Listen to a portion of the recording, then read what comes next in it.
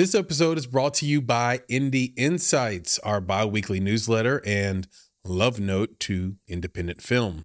Inside, you'll find tools, tips, and tricks vetted by industry professionals, independent films that will inspire your creativity, filmmaking events where you can rub elbows with filmmakers just like you, and so much more.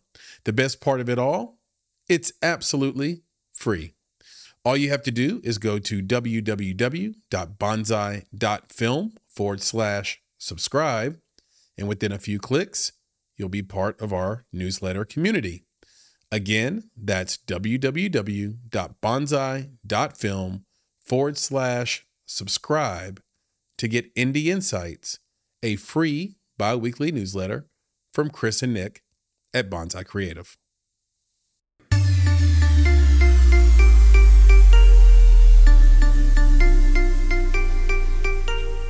You're listening to Make It, a podcast by Bonsai Creative that helps creatives in film get where they're going faster by sharing the advice, knowledge, and insights of professional creatives across the film industry.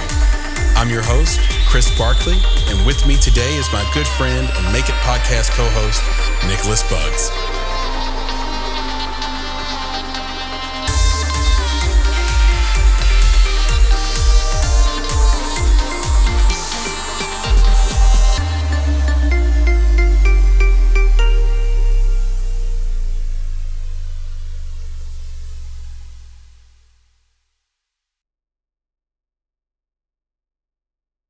Hello, Chris here with another episode of the Make It podcast, and this is an Indie Talk week, and that means I have my good friend and co-founder of the Make It podcast with me, Nicholas Buggs. Nick, say hello. Hello, and just have to say this feels like Groundhog Day all over again. I got a question. Is that like, am I saying the same thing? Yeah, no, but if you say Groundhog Day all over again, is that just saying the same thing twice? Oh, it's very meta. Yeah, but we all do it, don't we? It's Groundhog Day all over again. I mean, come on. It's just Groundhog Day. Why are we so stupid? You can keep yourself with that, bro. I'm like, like that's not a moniker I am willing to place on myself, nor anyone else in this room. So, I mean, the Nile is a river. But like the thing is, is we have a whole society of people that believe in this groundhog, that it's going to tell them something about their lives and or about the weather. Isn't that everything that we're looking for as humans? Yes. Oh, yes. God, Francis, exactly. Look at you touching on the philosophy. Meta. And we're not talking about Facebook. Yeah. There's going to be a time in the future, by the way, that Evil Zuck is going to make sure that we can't use the word meta the way we've been using it our whole lives because it'll be trademarked. It's going to be, that's the word's going to belong to him. Google's going to own the word alphabet. Like we're just going to be stuck. Elon's going to own the letter X. Right. We're not going to be able to like say or use X and stuff without a cease and desist letter. I mean, it's interesting times coming up. And meanwhile, we're looking to the groundhog. we look to the groundhog for wisdom. It gives you promise. It gives you something greater than yourself to believe in. What's wrong with that? Francis, again, I don't know if the groundhog is greater than myself. So that is true. Now, Nick, I know you have a very large yard and backyard. Francis, do you live in the city or do you have like a yard? We have a yard. Yeah, we have a backyard, a front yard. We got yards. Okay. And I know that you're from North Carolina and you've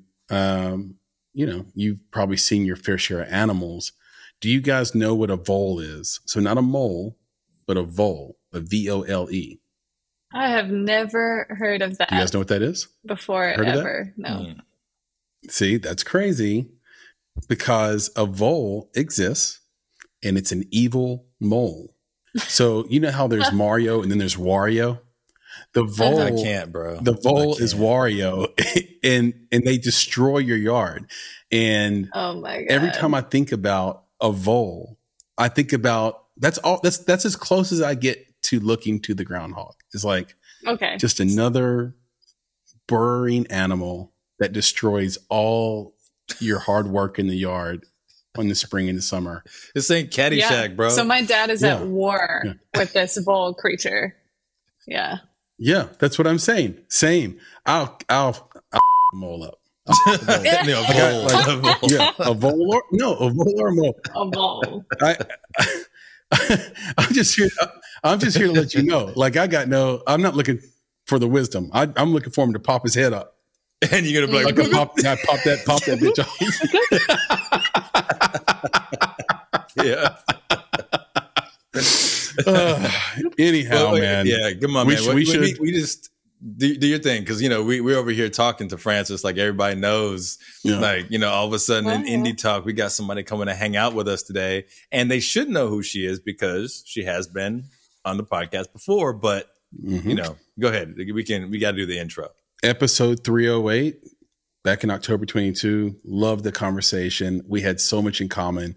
We talked. I ended up having to edit out a bunch of it, and it was still like almost 2 hours because we had just so much fun. It was so relatable, and she's so talented. So we decided to bring her back for a hang. Francis Hernandez, welcome to the Make It podcast and the Indie Talk once again. Yeah, I'm excited to be here. Absolutely. Maybe you can give the people a sense of who you are again, those who didn't get to listen to our initial conversation.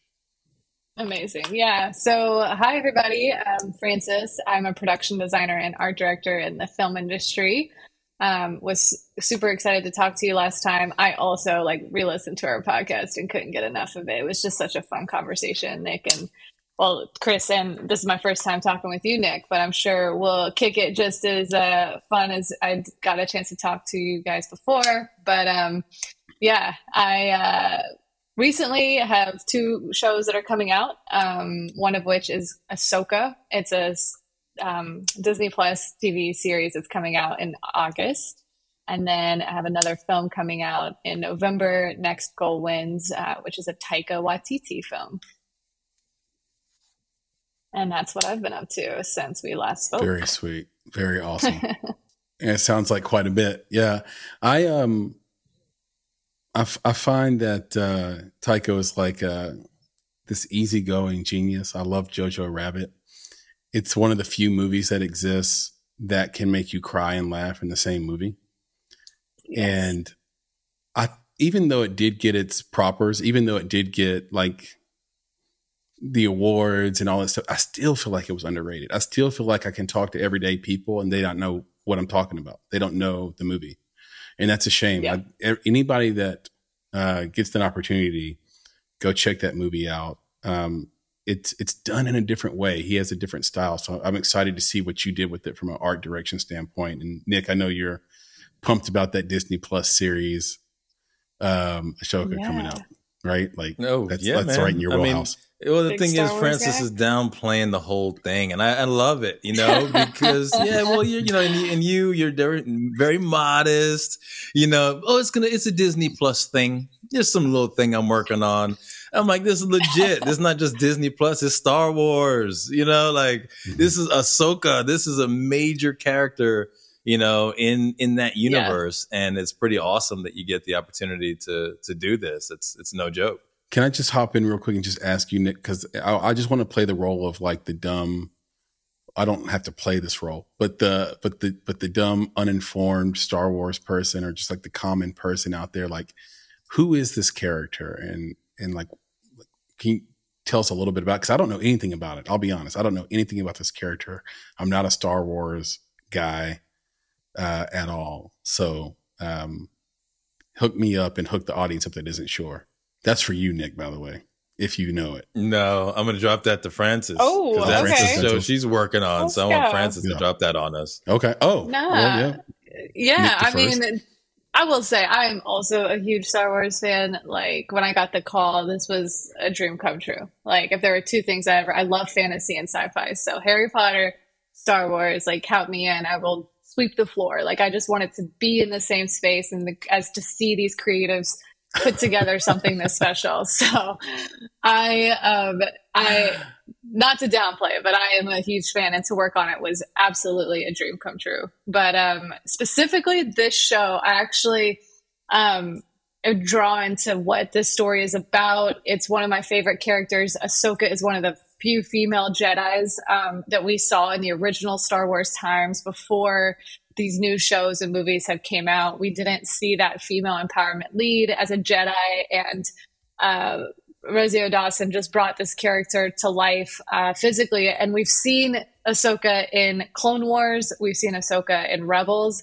Those are both animated shows that, if you've never seen them, really fun to watch. It's an amazing storyline that takes place kind of in the history of Star Wars, before kind of when Anakin was at his peak, and that whole time of like his growth before he turns into the evil villain. So, which to me is one of the most interesting characters in the Star Wars universe.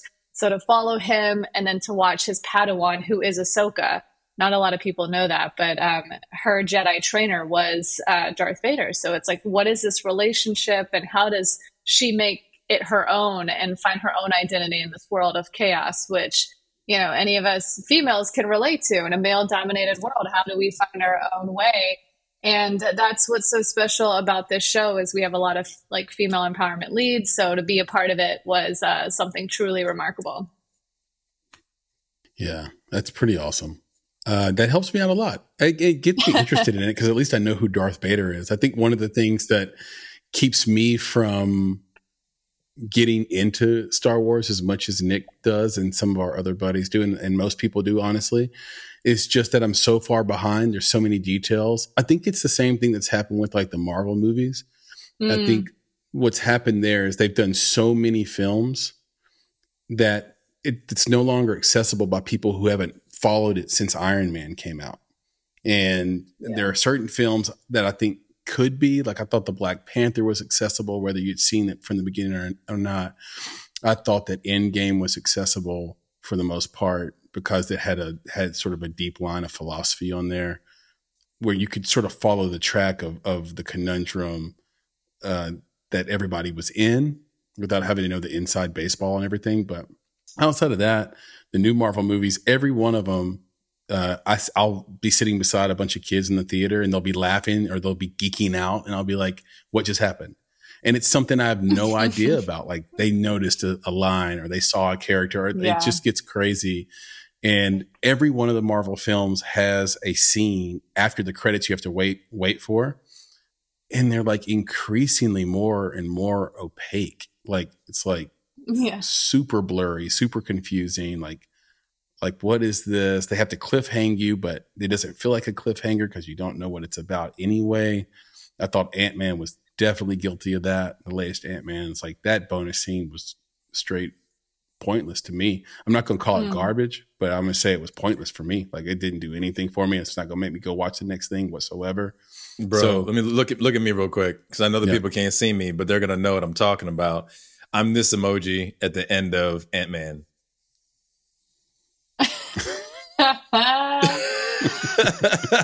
Right?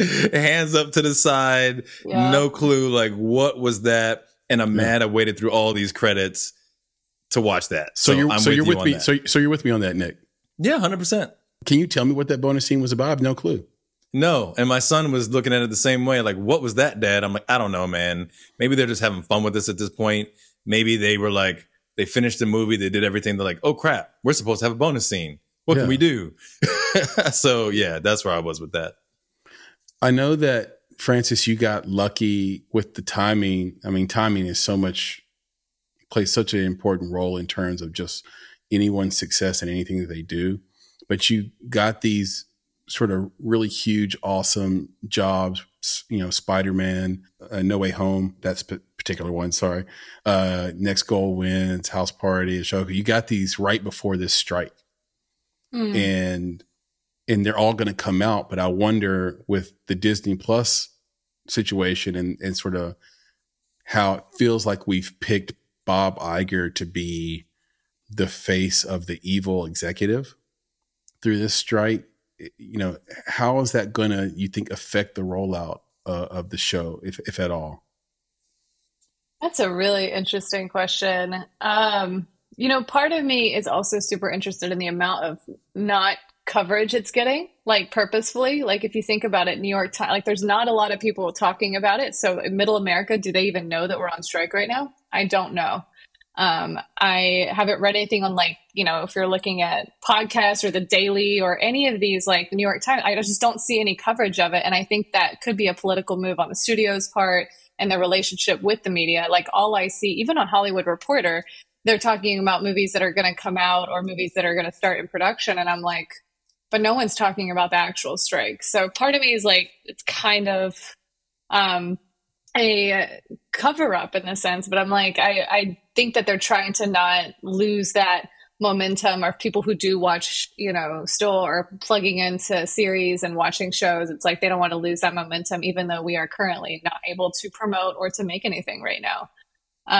So I would hope that, you know, for me, it's like I want to keep making things for people to enjoy, whether or not, you know, to me, it's never about the money. Obviously, we want to get paid. I do what I do for the love of it, and I just want people to enjoy it. So I just hope that we can all get to a place where we can do both. Yeah. Yeah, I've heard some of the talking points on both sides, and it feels like neither side is deeply and maybe intentionally not appreciating the value of the other. Yeah. I'm saying this from the perspective of someone who is a creative, but also an executive producer and has invested in films and has produced films. There seems to be, and this is backed up by some things I even heard John August say recently, who, you know, wrote Big Fish and wrote the latest Aladdin, the one with Will Smith in it, and a bunch of other stuff. Where he seemed to just be sort of dismissive of the importance of money in filmmaking. And you know, I did like his overall point. His overall point was we all need to win in the process of filmmaking. So I was absolutely in love with that point. But to get there, he was a little fired up about just the fact that, you know, money is fungible and there's actually less risk for these executives and studios providing funding than there is to be the creative. And I think that's the part that's up for debate, because it feels like what he's saying is, hey, the AMPTP and these executive studios networks, they don't have respect for what we do. And they don't think that we're taking any large risk by being a writer or by being an actor or even by being an art director. So I don't know, where do you stand on this sort of chasm? That's super interesting. I mean, we've been making movies for a while now, right? And studios have done that. So it's hard to think that like Bob Iger, who has been working for Disney forever, has forgotten that. Netflix, on the other hand, that's a different story. You know, when tech comes into this space, they think they can do it differently. And that's where I think there's a bit of the lag, is like we have been doing this for years. We know how to make creative things from every department, from every facet of the industry. So it's interesting, this world where tech collides with these studios and how they're also buying up these studios and now running the studios. So even though it's Disney and Bob Iger, it's like, are they, you know, is it being ran more like a tech company now, more so than a Hollywood studio, which is what we've been doing for years. So I feel like this respect had used to been there, but now with streaming and everything, it's just become kind of a mix. I think the importance of quality work is important, like having AI get involved in these whole battles for that. If it continues down that path, sure, like you'll get more like, I like to think of AI as clip art is how it's going to become, especially for artists. Like the more people use it, the more it's just going to create generic work, and there won't be anything that's unique to it. And that's fine. That's going to be a product of its own, right? But I think to get quality work and unique work and to tell human stories, we need humans. So it's like, that's something that is just, what do people want to watch? And I like to think that people still want to, that's the most important thing with whether it's series TV and single camera, or we go to the movies and we get lost in another world. At the end of the day, people are drawn to human stories. And that's what, I mean, everyone's going to realize that at some point, whether they want to accept it now or later. You know, that's where I'm just like, let's accept it now so we can all move on. versus like, let's try to put out some AI TV shows that nobody's going to watch. Yeah, because the AIs aren't the ones buying it and watching it. When the AI start being the consumer, then they might like an AI story. But until then, it's a human thing. Nick, did you see, speaking of tech, did you hear about the thing, Nick, with the $900,000 AI job that Netflix put out there? This became a story. Yeah. I saw that. But my thing with this, with the streaming and stuff and tech, at least my perspective on it is that they're confusing, or they're beginning to blend or blur the lines between filmmaking and content. And the reason I say that is because speak on that. In filmmaking space, we have always had an expectation almost of greatness in filmmaking, that it's separate and distinct. It is something that a unique few can really pull off. Whereas in content space, and this is tech space, this is that social media, Instagram, TikTok, whatever, anybody and everybody can make it. And the idea is that we want to flood you with it, right? That's the Netflix stuff. And that's what even Amazon Prime Video, let's just flood you with content. That is a machine, right? That's what streaming, that's what tech does. It streams this content to you. And I think, to me, it's going to take, the industry, honestly, back to kind of what Francis was almost alluding to, or what I pull out of it is like, stop, let's divorce this. Let's divorce the tech from the filmmaking, and let's get the filmmaking back into the theater, or back into a DVD, or back into a Blu-ray, right? Where I experience it as a unique thing, right? That is separate from the constant stream of foolishness. Now, Chris, is it okay if I jump in? This is called the coup. You call this the coup. Is that right, Nick? I do call it the coup, but can I jump in right quick with a culture check? Is that okay? Because if I can, I'm going to drop it. I'm going to drop the words real quick. Oh, my God. You ready? Here we go. An early culture check. I got to do it. Culture check.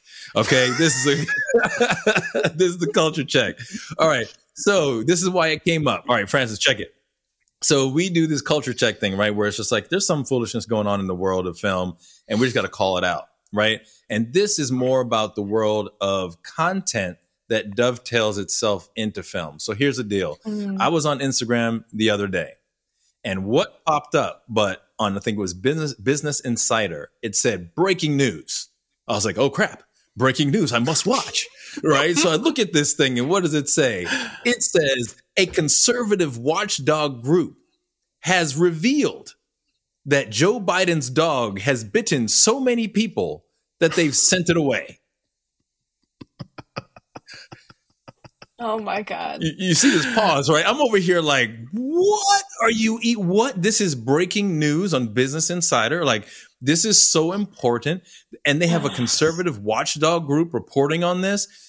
This is content foolishness. They are trying to fill the gap in my day, right, with content. And I think that's the thing. That's what Netflix is doing, is it is a cancer potentially on the filmmaking industry. And what I'm hopeful is that through the strike, the folks who are striking start to realize that, like, Netflix and these streamers don't have to be your masters. Right. If you were to say, we're going to open up, we're going to put our stuff in theaters, right? If we're going to go Blu-ray, we're going to go DVD, then I think that the filmmakers, they now take their independence back, right? And that's what independent filmmaking is all about, right? It's not about lesser than, right? You don't have to be independent and be less. You just have to be independent of those masters. But go ahead. No, that's so good. I mean, A24, I don't know if you guys have been reading about them, but they're funding their own projects now. They've signed their own deals to greenlight for indie films that they will pay the writers and the actors what they requested, and outside of distributors. So it's kind of like Hollywood taking back their studios and kind of bringing back the world of, like, if we're going to do it, we will invest and we will pay what we need to pay and curate what we're going to curate. So I'm curious to see if there are any other independent studios that will take shape to follow their lead. I love it. Yeah. That's beautiful. There's a lot of them out there. I think Neon could do that. Maybe, the whole key is it needs to be a production house that hits more, base hits than they strike out, to use that analogy. Cause the only thing that keeps anybody from doing it is their access to banks. Their access to basically an account that allows them to pull debt and leverage debt whenever they need it, so they can fund a film. And this is sort of what studios have. They have an endless credit account that allows them to pull money to make the films, to pay the payrolls, to do all to make the machine go. And of course, there are individual investors, there are equity investors in these films when they need extra dollars or don't want to take on that much bank risk or debt leverage risk. But it's there, it's available because the film industry, the studio film industry has proven that they can make people rich and they can be profitable and they can pay those bank loans back. And so A24 is going to have to do that. And the question for them is, can they operate some type of Blumhouse model where the movie itself doesn't have to be a mega breakout hit to be profitable? It just needs to be a hit, I think they can. Yeah, me too. Some of A24's better titles, in my opinion, weren't big box office movies and might have just barely broke even or didn't. But if you're independent, you can't afford to do that too long. So the cycle starts to sort of repeat itself. And by the way, speaking of Business Insider, Nick, we need to divorce ourselves from that too. The problem is that we as a society continue to basically choose speed over quality. We choose quantity over quality every single time. Yeah. Maybe that's because all these industries are run by men where, we want notches. We want notches on our belt. We want notches on our bedposts instead of like, let's get this quality human being. Let's get this quality. Like most people know I have a journalism degree. I went to school for that. And, it was sad. The journalism I learned in school just doesn't really exist anymore because there is no incentive for being right. All the incentive is on being first. And, I think Charlie Munger said something like this in the past, like show me, or maybe Warren Buffett, show me the incentive and, I'll tell you the action, or I'll tell you it like about the person, like just like it's I don't have the quote right. Maybe producer Elise will get it right, but it's something along those lines. But the idea is incentives matter. And so for this kind of model to work, for the coup to work, Nick, like we have to change the incentives a little bit too. Otherwise you just end up with another studio system down the line. Yeah. But I got a basic question for Francis here, which is, in this model, whether it's a coup, because, you're calling it that, I've called it that before, where it's just like, forget them. Let's go do something else. Right. Yeah. But the question that I have really is for folks like Francis and many other artists who have said, really, it's about the art first. How many of the most popular and celebrity artists are willing to say, Netflix, I don't want your money, right? And I will go get that money elsewhere because it may not be as much, right? But I know that it's in the best interest of other people who are in my profession and for the industry that I want to see. So basically, that's the question. How many people you think are willing to turn down that Netflix money for a new model? I mean, that's a great conversation for everyone in this industry. The biggest dollar I've ever made was through either Netflix or Disney or Marvel. I mean, they pay the big bucks, all the way around. They can be cheap overall, right? They're cutting out deals all over the place in terms of other areas like residuals and streaming. But in terms of just our rates, like, let's be honest, they do have the most money and pay the best rates. It's interesting though, because I was thinking about the everyone getting paid what they're worth. And there's always been this structural hierarchy in Hollywood that has glamorized money and making money. And right now, before it was like Hollywood actors, Hollywood directors, and that's why people wanted to come watch it. They wanted to come see the stars, right? But I feel like what's being covered up by that are these CEOs.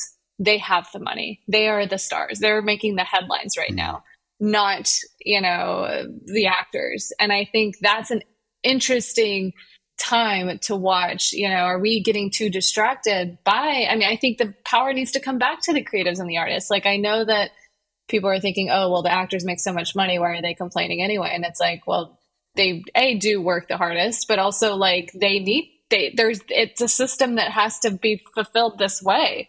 If they're not making money, I'm not making money. And so for me, it's like all the way around, we should be respected, whether that's from Disney or from an indie place. But I say all this, and I'm thinking about earlier when I was like, oh, I don't do this for the money. But also it's like, we need to make a living, right? There's only so much we can do if we're not making any money. So at the same time, it's like we just want to make good stuff. The cool thing is I think there's a world that we can do this outside of the tech industry for sure and still make good money, because there is still a market to be made and had with it. So I think it's possible. And I think that the shift can happen, but there's obviously to be expected growing pains and things that we'll need to continue to figure out. I just hope we get it right this time. Yeah, agreed. I hope we get it right as well. We know it's possible because of Barbieheimer over the weekend. These are people who flooded the theater and came to just basically watch 2 films. And it's not like they're the only 2 films that are good in the theater. Like Mission Impossible is there. Indiana Jones is there. Talk to Me is there. There's a bunch of good movies to watch. It's just that these 2 really brought that foot traffic that theaters need to survive. So I think there is a great desire to see incredible stories outside of tech. But another thing though, I never give any credence to sort of this hypocrisy, this foolishness that we have out there, where people sort of bemoan someone who makes a lot of money and, like you said, Francis, makes a living doing something they love, and then at the same time knows deep down in their heart they want to be rich. It goes again like to what I said earlier about quantity versus quality. Everybody's mother or father has told them at some point, money won't make you happy. But we ignore that until we get the money for sure. Like, we don't care, Mom. We don't care, Grandma, that the money won't. It didn't make you happy. It's going to make me happy because I'm eating mustard sandwiches right now. I need money. And everybody wants to. So I just laugh at it and I don't give it any credence. I've got no time for somebody that says, "Oh, I don't care to be rich." Yeah, you do. Yeah, you do. You want to be rich. You might want to be rich in a way that doesn't resemble the way other people are rich out in the public space, but you want that money. And I just think it's stupid. And like we were talking about the tech job that became a headline at Netflix, the AI tech job. Well, the headline and the big story there wasn't that. It seemed like it was only 50% about the fact that it was an AI job. The other 50% was that the person was going to make $900,000 a year. And just we live in this society where people are just straight haters, man. Like, who cares how much money? But then you find out it's about the money. Like, people don't like, there are people online, Francis, like you were saying, that think actors make too much money. What are you complaining about? Or people think writers do. What are you complaining about? You guys make a ton of money. All you do is, it's like, bro, you're a hater. You are a hater. Oh, and they're stop acting like you don't want your own money. Uninformed, like, you want money too. And by the way, that thank you, producer Elise. I did see that. The quote is, "Show me the incentive, and I will show you the outcome." And so I basically was saying that if the incentive is what it is now, then you'll just end up with the same outcome, just a different system. So we just have to, like you said, do it a different way, do it better this time, where the incentives might change so you don't end up with the same outcome. But I just find it funny, man. Like, it's there's a whole thing going on in culture now where we're mad at people that have money, man. We're just mad at people that have money, and we have to stop doing that. I think it goes both ways, though.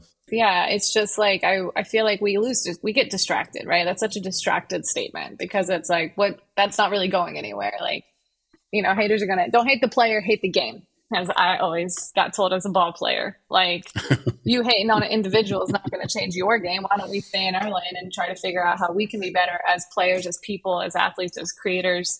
And at the end of the day, that's what I'm just trying to stay focused on. And I hope that everyone else can do that as well. And the money will always come.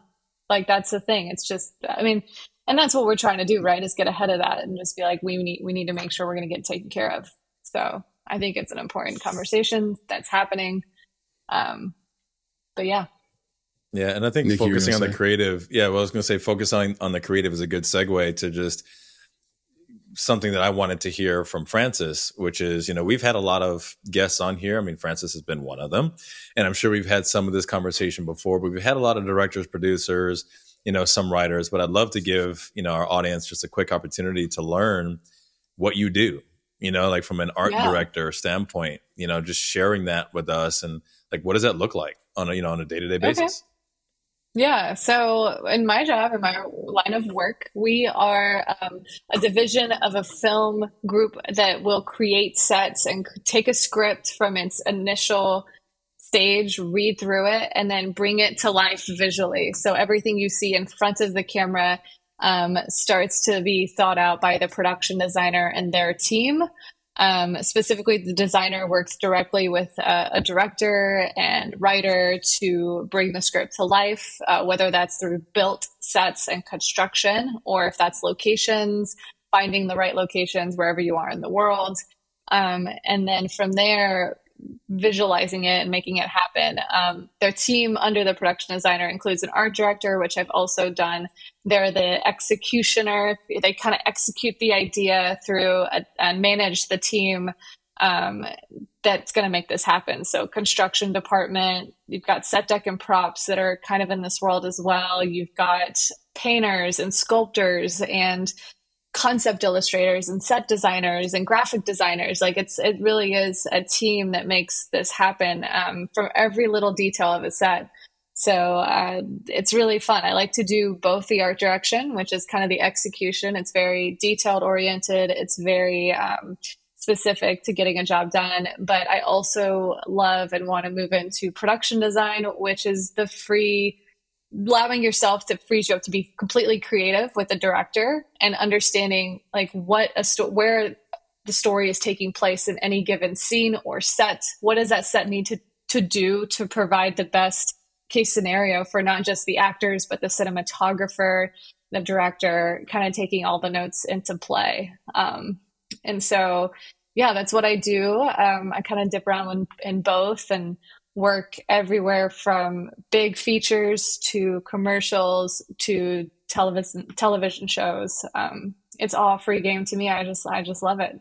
So, and I love that every show is completely different. That's awesome. Yeah. And I was going to ask about, so every show is completely different, but what about within one movie? So one of the things that I don't know if the general public appreciates as much as we might is the credits. Just looking through how sizable that role is. I mean, come on, there's so many names on it. I start to wonder, like from the production design and art direction space, can you have multiple teams of production designers and art directors depending on maybe the location? Maybe if you're shooting in different countries, maybe you have different production designers for each country. Do you have them based on different locations? I'm just going to get an idea, like, is it just one production designer for an Avengers movie or like, how does that work?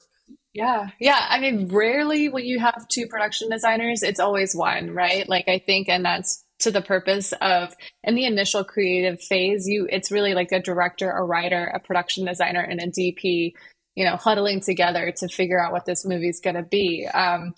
Even when, and especially when you start to put that into production, whether you're across multiple countries or whatever, you still need to have that through vision. And so one designer is always on point with any show, but you will have multiple art directors. So on Spider-Man, we had 4 or 5 art directors that split and divided and conquered a movie. Art directing on the big shows like that are really fun because you get a portion of the movie that is yours. I mean, you get a handful of sets that you're really getting to dive in and curate on versus having to like do that with the whole movie. On indies, you don't get that. You get to do everything, which can be a lot for one person to kind of look at a whole movie and all the sets, but you just don't have the budget to bring on multiple art directors. You know, we get assistant art directors, you get set designers, hopefully, and graphic designers, and you get a team to help you build this. But managing it all, like especially when you're across countries, you need multiple art directors for sure. You want to be able to just rely on those people to get the job done. Yeah. And then there is a supervising art director, usually when you're on in that big of a show, and their job is the budget. How do we keep our whole team now in line? So you have a production designer, a supervising art director, and then art directors underneath that person. And the line, it's a very fluid kind of organizational chart, but it works really well when you have a really good team. Did you get Peter Parker's bedroom? Peter Parker's bedroom in this new movie. I actually had, I don't even know if I think I could say this, but I had a set. So in the original edit of the movie, at the very end of No Way Home, he forgets, everyone forgets who he is. And there was a scene where he wakes up in an apartment, and I did get to start designing that room and that space, but the set was cut before we could even film it. So that was the closest. But I did the donut shop, which was really fun. That's dope. Yeah, that is cool. You mentioned all the names on that show up on the credits. You know, there is a little bit of an open secret about that, which is that all those names, some of those names are, how can I say this and make it accurate? They did work on the movie, but not to the degree you might think when you see someone's name in the credits. You put all those names in the credits because essentially film incentives from state to state and country to country are jobs programs. So the more jobs you see in the credits, the better it looks for the politician to say, see, look how much we did with this program. And they can point to it. It's like a nod to the politician. It's a nod a little bit to the taxpayer that helped fund it. Like if taxpayer dollars went away, films would like cease to exist in the way we know them today. Like I think the general public doesn't know that 33% of the funding of a film probably came from a state or a government or a country in their film incentive. So even to the point where if you do hang on and don't leave the theater or don't leave your couch, you wait till the very end of the credits, you'll see sometimes they'll just put it there. This movie created X amount of jobs for the country of. Yeah. And so you see all those names and you're like, wow, so many people worked on this. And it's like, no, they hired a freaking house and they put every employee they had in the credits. Yeah, it's something like that. Yeah, a little bit. I think it's like if you do touch the film in any way, you're in the credit. But so many of these vendors, I guess you could call it, wherever they are in the world, you know, they hire out these jobs that then produce all this work. But a lot of them aren't local to the area. I mean, LA is one of the biggest areas that have their visual effects vendors that we use.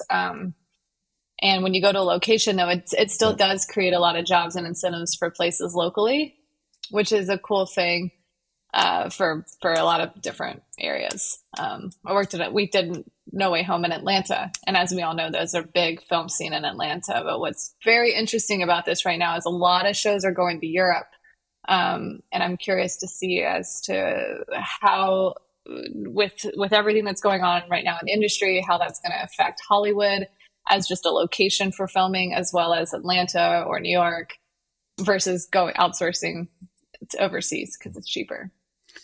So I heard that shows like the Witcher and like other shows that are filmed in England, they're filming over there because they can usurp the union rules over here. Yeah. So they can hire. It's crazy. They don't have to so it's all about being able to just keep going. And this is just another one of those sort of Netflix driven things. I think Netflix is sort of the leader in this. I could be wrong. I probably have to research it and find out that probably everyone's doing it. Wes Anderson's new film, Asteroid City, was filmed in Spain.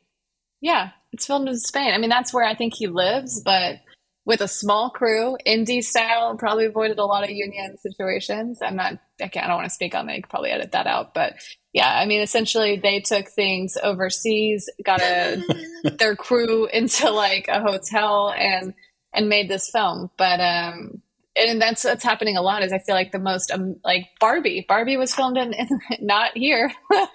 And it's the most American film. So that's, Yeah. It's very interesting. Let's just say that. I'm curious to see. Yeah. You're going to get a tax incentive. You're going to get tax incentive. You're going to get tax loopholes, and you're going to be able to keep the train rolling regardless of what the unions are doing because they have separate contracts over there.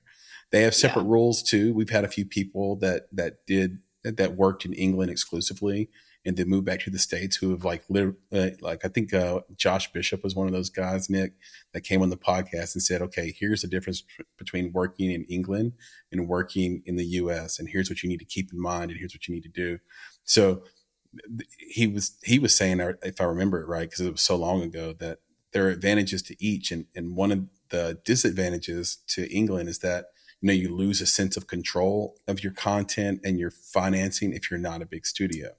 But if you are a big studio, I don't think you have to deal with the BBC and you have to deal with all that stuff. So I could be wrong about that.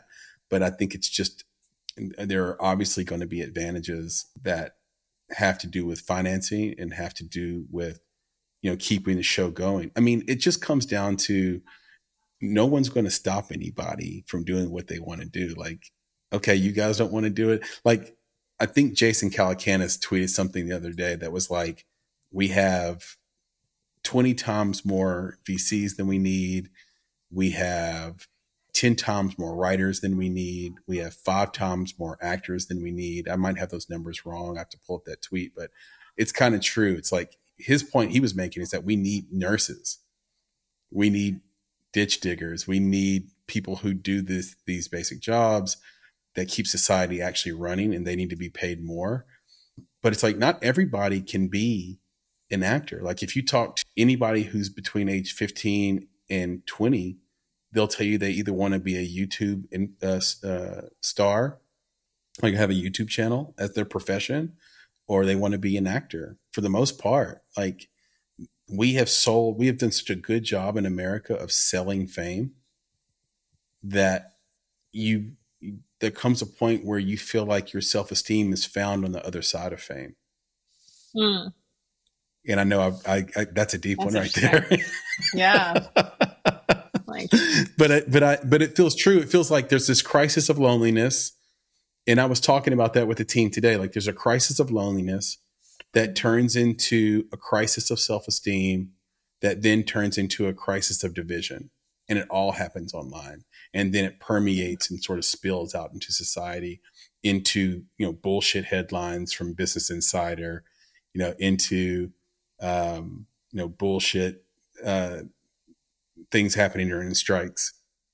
Yeah. I mean, with actors specifically, we are selling this idea that you should be an actor, but in the strike, something that I'm seeing that these platforms are pushing out are actually not, it's documentary based, sports documentaries. So I don't know if you guys seen, but sports documentaries right now are popping up, and I'm like, well, I'm here for it. Like, being an athlete, I grew up watching all of these athletes, and they made me want to be an athlete. I didn't want to grow up being an actor. I wanted to be Michael Jordan. So now I'm curious to see, like, if we're going to transition into more like sports documentary based content. I hate using the word content. I love that we can separate it now, but it is like, what are we going to be shown? I'm like, don't get Nick on you. Nick, that was good though. I really liked it. But essentially that's what it is. It's content to just fill our day until we can figure this out. But yeah, I hope that, whatever we put out, we continue to inspire people in any kind of way. I mean, at the end of the day, that's what I want. I want to make you feel something. I don't know if you guys have seen the new Barbie movie, but I had mixed reviews, like very mixed reviews. Have you seen it? Yes. Okay. I've seen it. Nick, have you seen it? I have not. My family's out watching it right now. Oh, wow. Look at you sacrificing. Look at you picking. Wow. Look at you picking quality over quantity. Look at that. I love it. Hey, that's right. So we would love to hear what you think about the art direction in Barbie. I I thought Ryan Gosling man. stole the movie. I thought he has scenes that will be remembered forever. I hope so. You know what was really fun? Yeah, all of the questions. Set design, impeccable. I've heard Greta Gerwig's vision on it from the get-go, which is the practicality of filming Barbie, but in human way, like where she's drinking a glass and nothing's coming out and everything is, the pool is not actually a pool because it's just the ground. Like we have to extend our imaginations when we play with things in general. And so to do that, but in real life, like as a set was incredible. Yeah. I mean, very tastefully done. I absolutely loved it. And yes, I would agree that it was really fun to see Ryan Gosling perform that role. I think that he might have stole it as well, but I didn't love that he stole the show. I kind of wish that Barbie had a better ending for herself. But I also respect the ending and where she ended up. So I have mixed feelings just about the character development in general.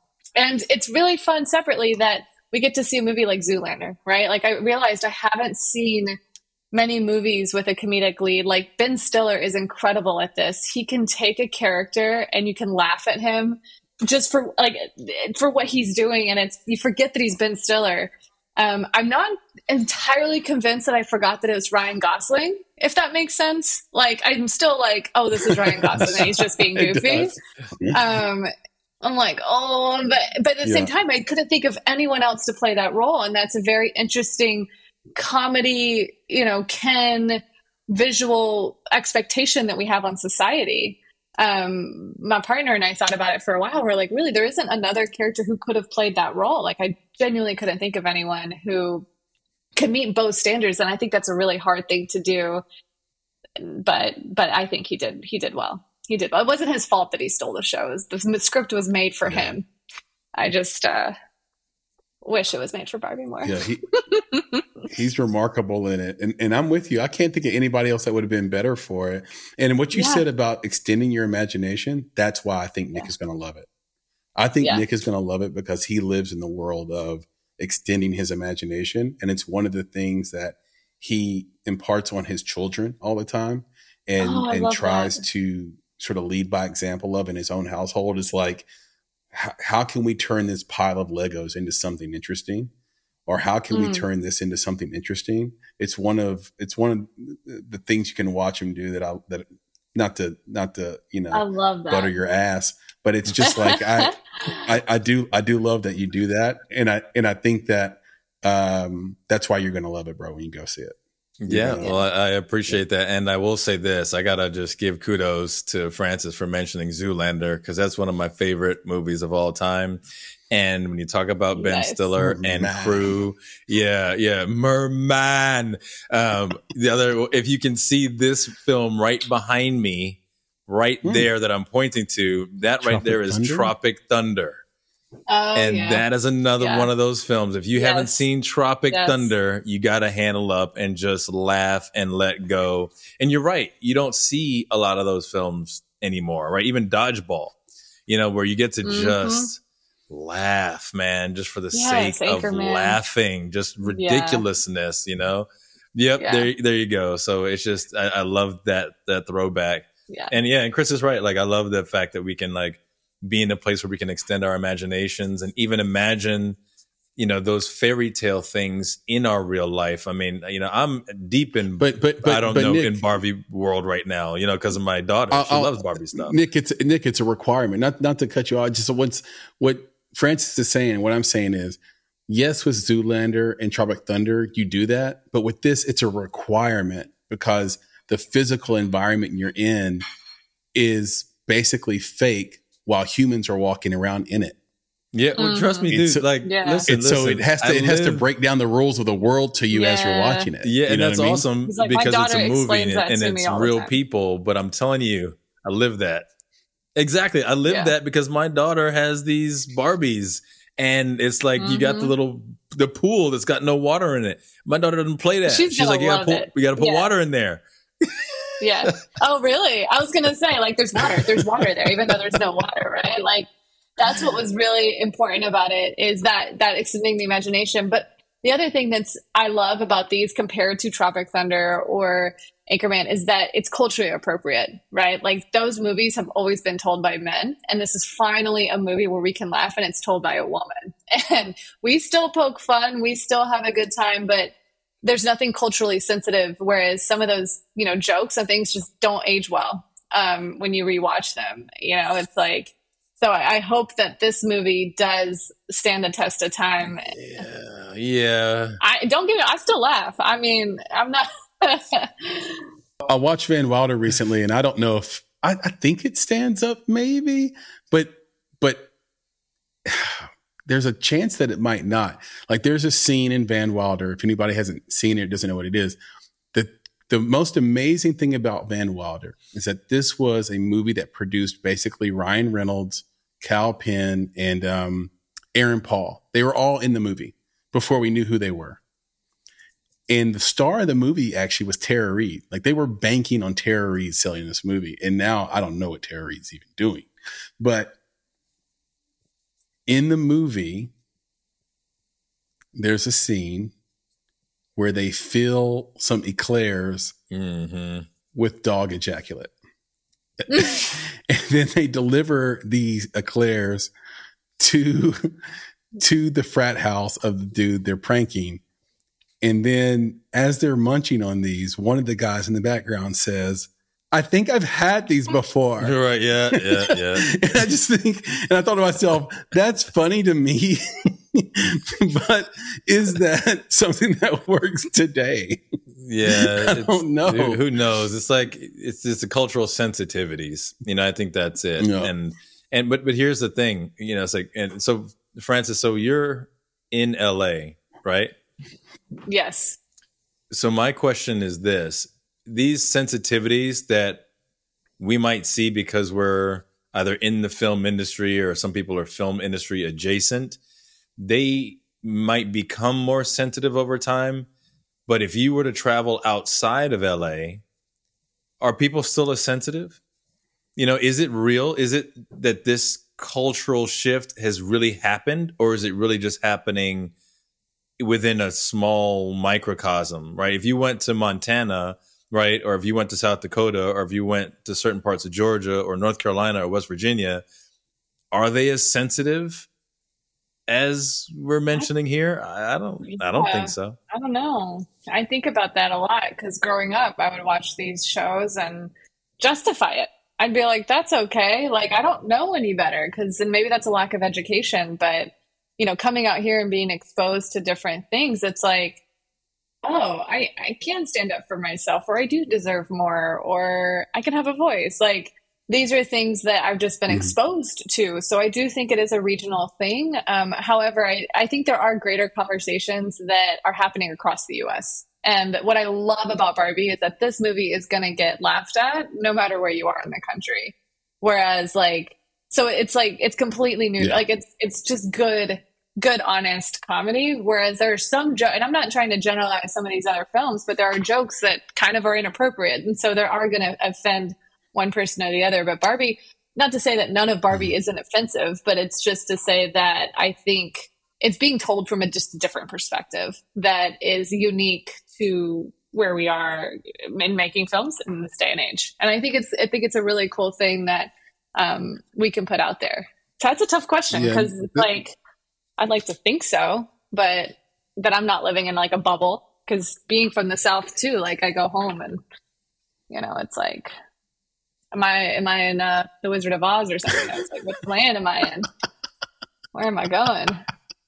Yeah, I just want to still be able to. I just still want to be able to play the dozen sometimes, and not have somebody, call the culture police. I want to be like, man, your mama's so short she can do backflips under the bed. You know what I'm saying? Like, your mama's so small she can do push-ups under the door. Roll call over what I'm saying? Yeah. There you go. I want to be able to have that fun. But not have somebody be like, well, now you're dogging on, little people. That wasn't Absolutely. The nature of it, right? That's not what I'm talking about. So that's where this balance, I feel like, is starting not to exist in some places where it's like, you can't even do it. Yeah, House Party is like that. I think House Party did a good job of being, when you watch any black comedy from the 80s, you're getting your mama jokes. You're getting like in there in the nitty-gritty because that's what's really funny. Those are the crimes that hit. And when I read the new script for House Party, some of it just didn't hit as hard. It was funny, but it just doesn't hit as hard. And I think that is a reflection of where we are, like, as a studio. Like, we can't make those same jokes in the same way, and I think that it's not to say that any joke is funnier than the other. It's just being more aware. And I don't think I think that's a good thing. And I think that there is room for that change, for sure. That shift, mind you. Yeah. It always feels like it's more about the nature of, is the joke designed to put someone down or put some group down, or is it designed to make someone aware of something funny that a group does? If it's the second one, then it's always going to be funny. Yes. Because it's like, here, let me show you this observation of what this person or what this group does.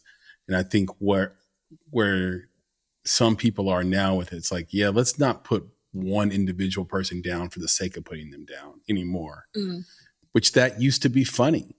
That used to be funny. And that's just called sort of like being amenable to the times and being able to shift and move. Normally, we would have brought in Papa Bear by now for things we should know. I want to call an audible, bring him in for things we should know, but I think we should just answer it right here on the spot. Yep, I agree. So, Papa Bear, welcome to the podcast. Well, thank you. And tell us, make fools of us, please, again, as you do on a weekly basis, and tell us a thing we should know. Well, we have Frances on as a guest, and she's an art director. Yeah, she's an art director. So we have an opportunity to make a fool of Frances. Okay. Good luck, boys. I'm fighting words. Let's go. Here you go. The Art Directors Guild was originally named the Society of Motion Picture Art Directors. It was founded in 1937. It included only men until what year? And part two of that is, who was the first woman inducted into the Art Directors Guild? Oh. I do not know that. Mama Cass. Should know that. Yeah, come on. So wait. So when was it established again? Tell us when it was established again. 1937. And there were only men until what year? The problem with that is women got the right to vote in 1920, I think. So but I'm going to say 37. I'm trying to think what came late. out in the 80s. No, leave it to Frances, man. Let her do it. Oh God, y'all! I don't know. I should know this. I'm gonna say night. I don't know. Are you the name. Are you Googling, Frances? My hands are up. Just no. Put the hands up. 1968. And I don't know the name. I could not tell you who the first person was. Nick, are we guessing here? No. Are you guys gonna give a shot? This is all Frances, man. Like I'm gonna give a shot. Okay. All right, go for it.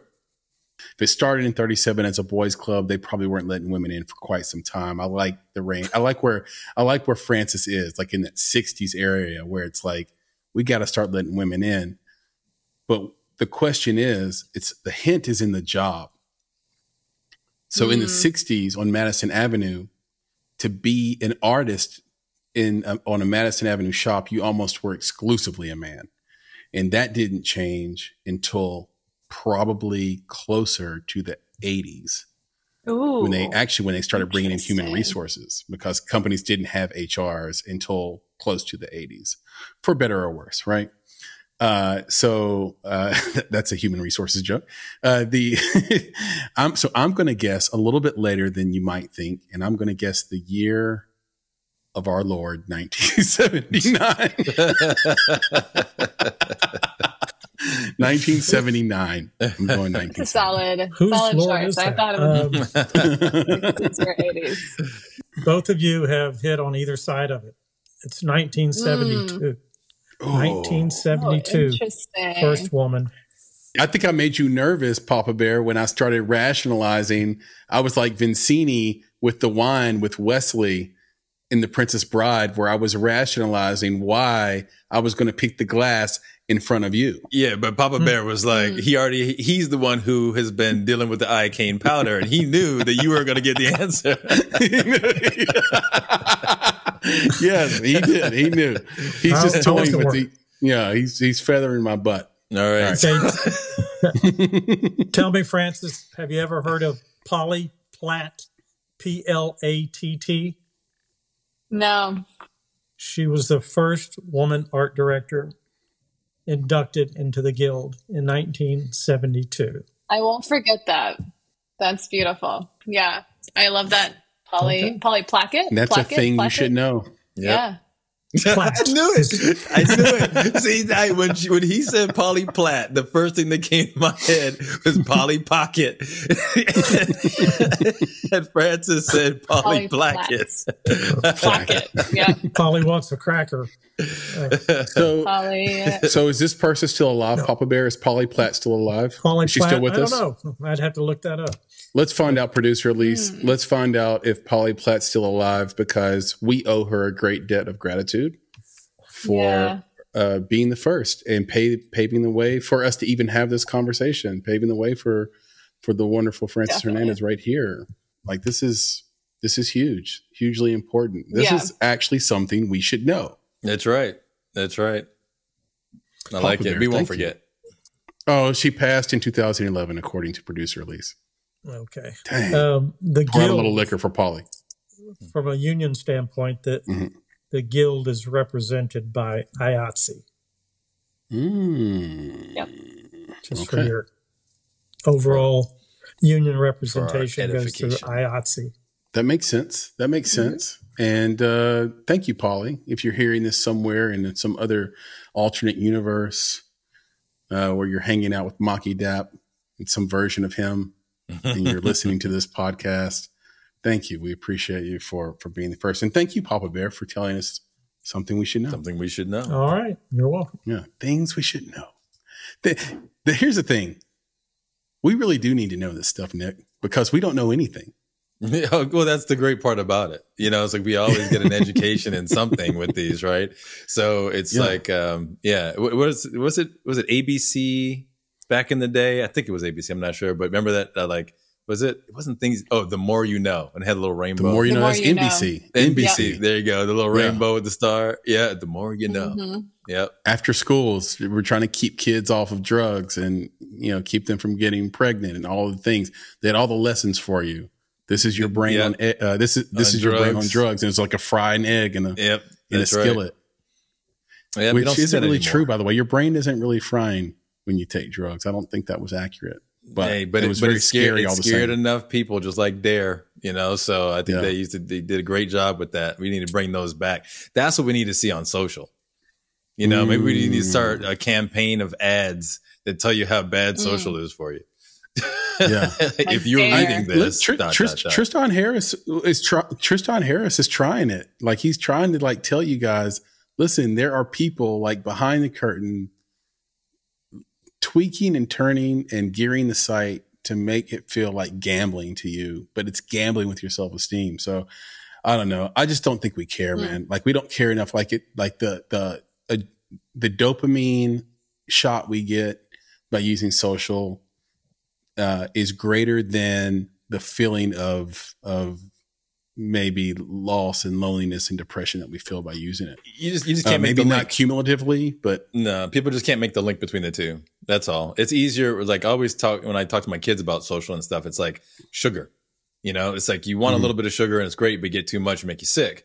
But that's easier to make the correlation between the sugar and getting sick. It's much more difficult to do that with social. You're getting all the sugar, but later when you're depressed, you can't associate it with that because it was so much fun and it was so great to be on social. I saw so many cool things. They don't make the correlation.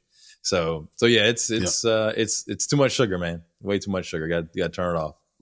Yeah, I think so. And there is a saying that boring people are bored, or bored people are boring. And I think that there's also a crisis of boredom. Like people just don't have, a lot of people just aren't interested in or doing enough stuff that they're, that drives and consumes their time during each day. And so I know people look forward to opening social to go to their favorite comedy sites. And it's hard to say anything's wrong with it. It's just, all things, in moderation. And where your focus is too. When my children say to me, Dad, I'm bored, I tell my kids, I was like, it's basically if you say that, basically that's saying that you have no imagination. And I know for a fact that that's a lie. So basically it's like, we've already talked about lying. We don't do that. Don't lie to me. Okay. So when you come to me and you say you're bored, that means, again, if you're bored, that means you lack imagination. And I know for a fact you don't lack imagination, which therefore means you're lying. Anytime you say you're bored means you're lying to me, and don't lie to me. So go use your imagination. Go have some fun. And they hate it. They're like, because like when they go play, they'll figure it out. You can't be bored. Come on, there's too much to do. Your brain is working in way too many ways to be bored ever. I couldn't agree more. That's spot on. So in 1 week from now, Francis, you get married. So what has it been like planning this thing? Is this like, are you pulling your hair out? Has it been pure joy? Have you picked your cake flavors? Like, what is like? Bring us home with the situation. It has been wild. Yeah, it's essentially like I'm do art direction. My partner is like a producer, and this is our show. This is our film. This is the biggest movie we'll ever produce. Like it's super fun. Personally, we had to talk about, what is a marriage to us? And I think it's very personal. It's very private. To me, a wedding is a fun time. Like I am throwing the biggest wedding for all of our family, for all of our friends, not for us, right? Like to me, the wedding, this big bash that we're doing next week is for everybody else. It's like, to me, I've won the game. But cool. We are doing it all, like I am doing the decorations, the flowers. I did all the signage. He's produced the budget and helping me coordinate. He also directed in school. So he has all these ideas about the show of it all and the timing. And so it's just going to be a normal wedding, but we are at a winery. Our whole theme is the dream team. So that's the theme of our wedding. It's about finding your dream team. I love it. And each table is features of one of the greatest sports teams of all time. So our tables are kind of coordinated to that. And something that we both love sports. And when he proposed to me, it was all about finding your dream teammate and playing with somebody you always wanted to play with and creating that dynasty. And so we love it. We live and breathe basketball specifically, but all sports. And we're excited to bring these bigger themes into our lives, share it with our friends and family, and have a grand old time. So it has been stressful. I'm about to start packing up the car. My family gets in next week, and we're driving up to the winery to get married. So let's go. Which winery is it going to be at? Don't worry, this won't come out before you get married, so no one's going to show up in right. Get some wedding crashers. We are at Roblar Winery. It's in Santa Ynez, which is about 30 minutes north of Santa Barbara. Yeah. Oh, it's beautiful, man. That's so exciting. Look, you've been great. This has been a fantastic conversation. I hope that we are part of your dream team, or at least some extended part of your dream team. Dream Absolutely. team adjacent. Dream team adjacent, man. Yeah, we're dream team. We're Dream Team adjacent. I love that. And we're in your corner. We're in the front row with popcorn, cheering on everything that you do all the time. And it's just been awesome to see you again, to catch up with you, to have you on, and to get your insights on this.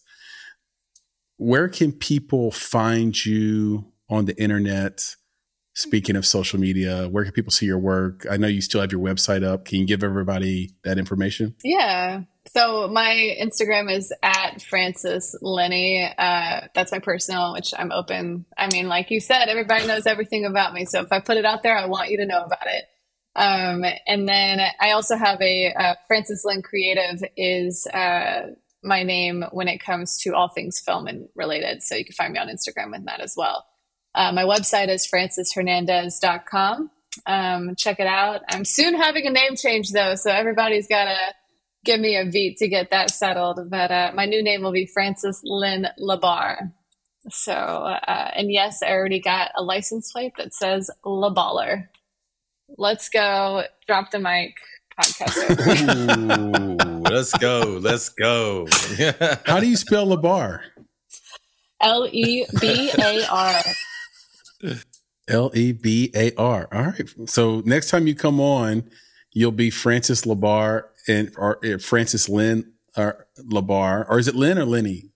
It's Lynn, right?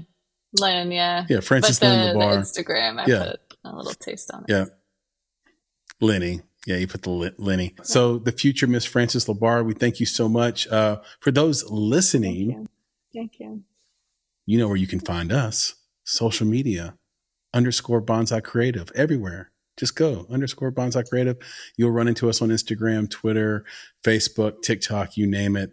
We have some cool stuff happening in social, so we might have some new handles for you pretty soon. But for now, _Bonsai Creative will do it. You can reach out to us in a variety of ways. You can email us at contact@bonsai.film. You can hit Nick up at his email address at nick@bonsai.film. That's bonsai with an S, not a Z. Some people still spell it with a Z. It's BONSAI.